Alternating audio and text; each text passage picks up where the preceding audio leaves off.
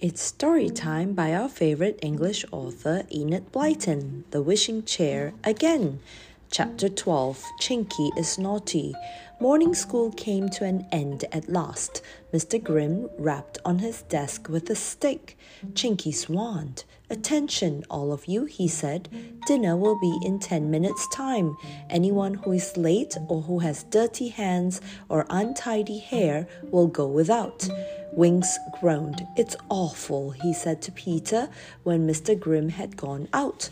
There's never enough dinner for everyone, so Mr. Grimm just says, Here you, your hair is untidy, or here you, your nails aren't clean, and about a dozen of us have to go without our dinner. What a dreadful school, said Peter. Why don't you run away? How can we, said Winks. You've seen the high wall round the grounds, and all the gates are locked. I wish I could get out of here. It's a horrid place, and I really would be good if I could escape. Would there be room for him in the wishing chair, do you think? Whispered Mollie to Chinky. He's so nice. I'd like to help him, Chinky. So would I, whispered back Chinky. Well, we'll see. Poor Chinky was one of those who had to go without his dinner. Mr. Grimm stood at the door of the dining hall as each brownie walked in. Every so often he pounced on one and roared at him. Here you haven't washed behind your ears. No dinner. Here you, why aren't your nails scrubbed? No dinner. And when Chinky tried to slip past him, he hit him hard on the shoulder with his hand and roared, Here you, why haven't you brushed your hair? No dinner? I did brush it, said Chinky indignantly, but it's the kind of hair that won't lie down. No dinner today for untidy hair, and no dinner tomorrow for answering back, said Mr. Grimm. Oh, I say, that's not fair, said Chinky, and no dinner for the third day for being rude, said Mr. Grimm. Another word from you, and I'll cane you with this new stick of mine. He slapped the wand down so hard on a nearby table that Chinky was afraid it would break in half, but fortunately it didn't. Chinky went out of the room looking angry and sulky. Horrid Mr. Grimm. He joined all the brownies who were also to go without their dinner. Peter and Mollie were very sorry for Chinky. When the pudding came, they tried to stuff 2 tarts into their pockets to take him, but the pastry fell to pieces, and their pockets were all jammy and horrid. Mr. Grimm saw the crumbs of pastry round their pockets as they marched past him after dinner.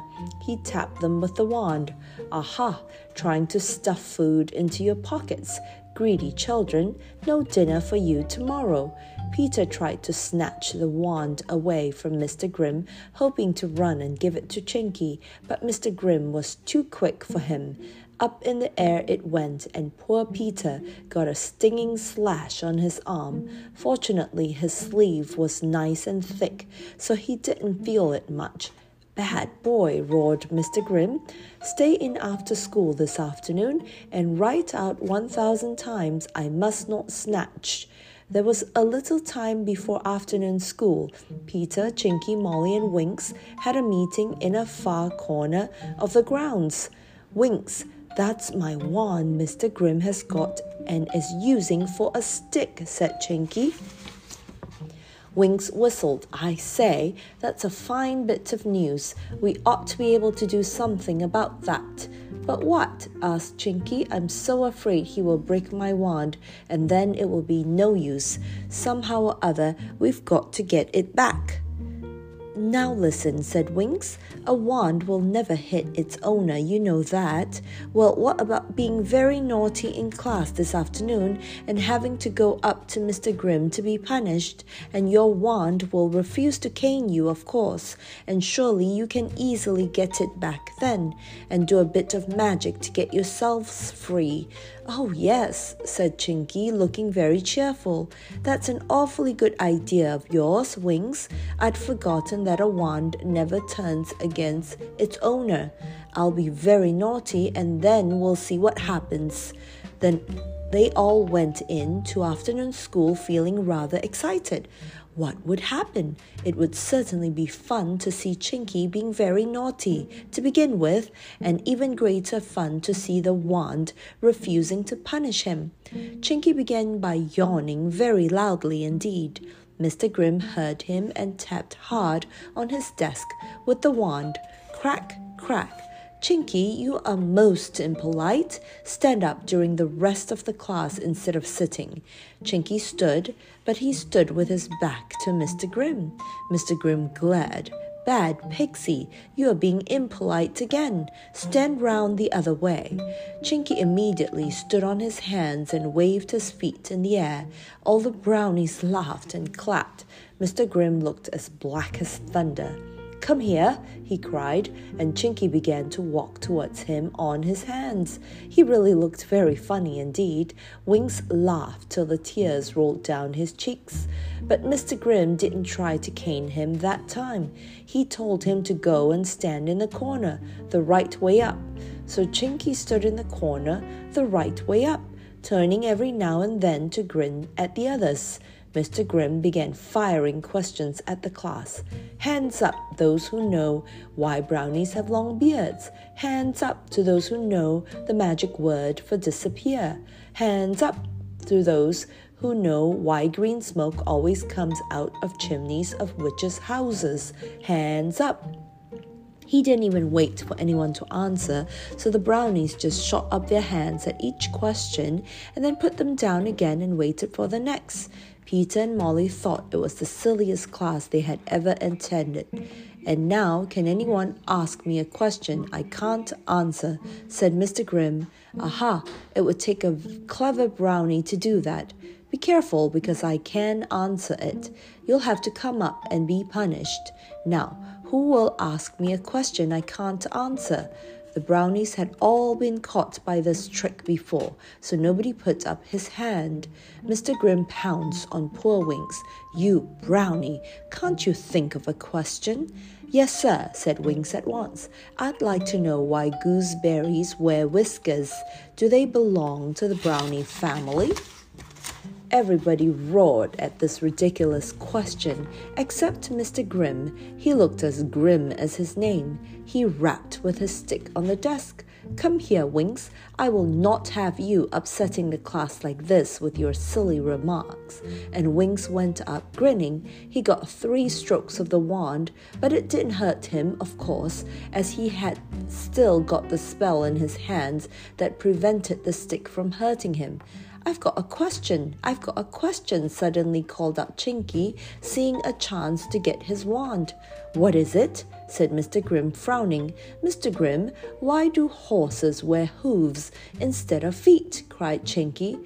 Come up here, said Mr. Grimm sternly. That's another silly question. Chinky went. Hold out your hand, said Mr. Grimm. Chinky held it out.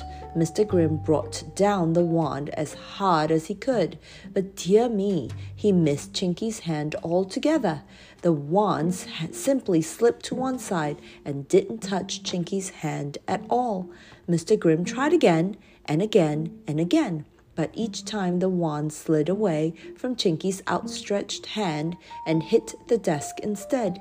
It was very puzzling indeed for Mr. Grimm. The brownies were all laughing.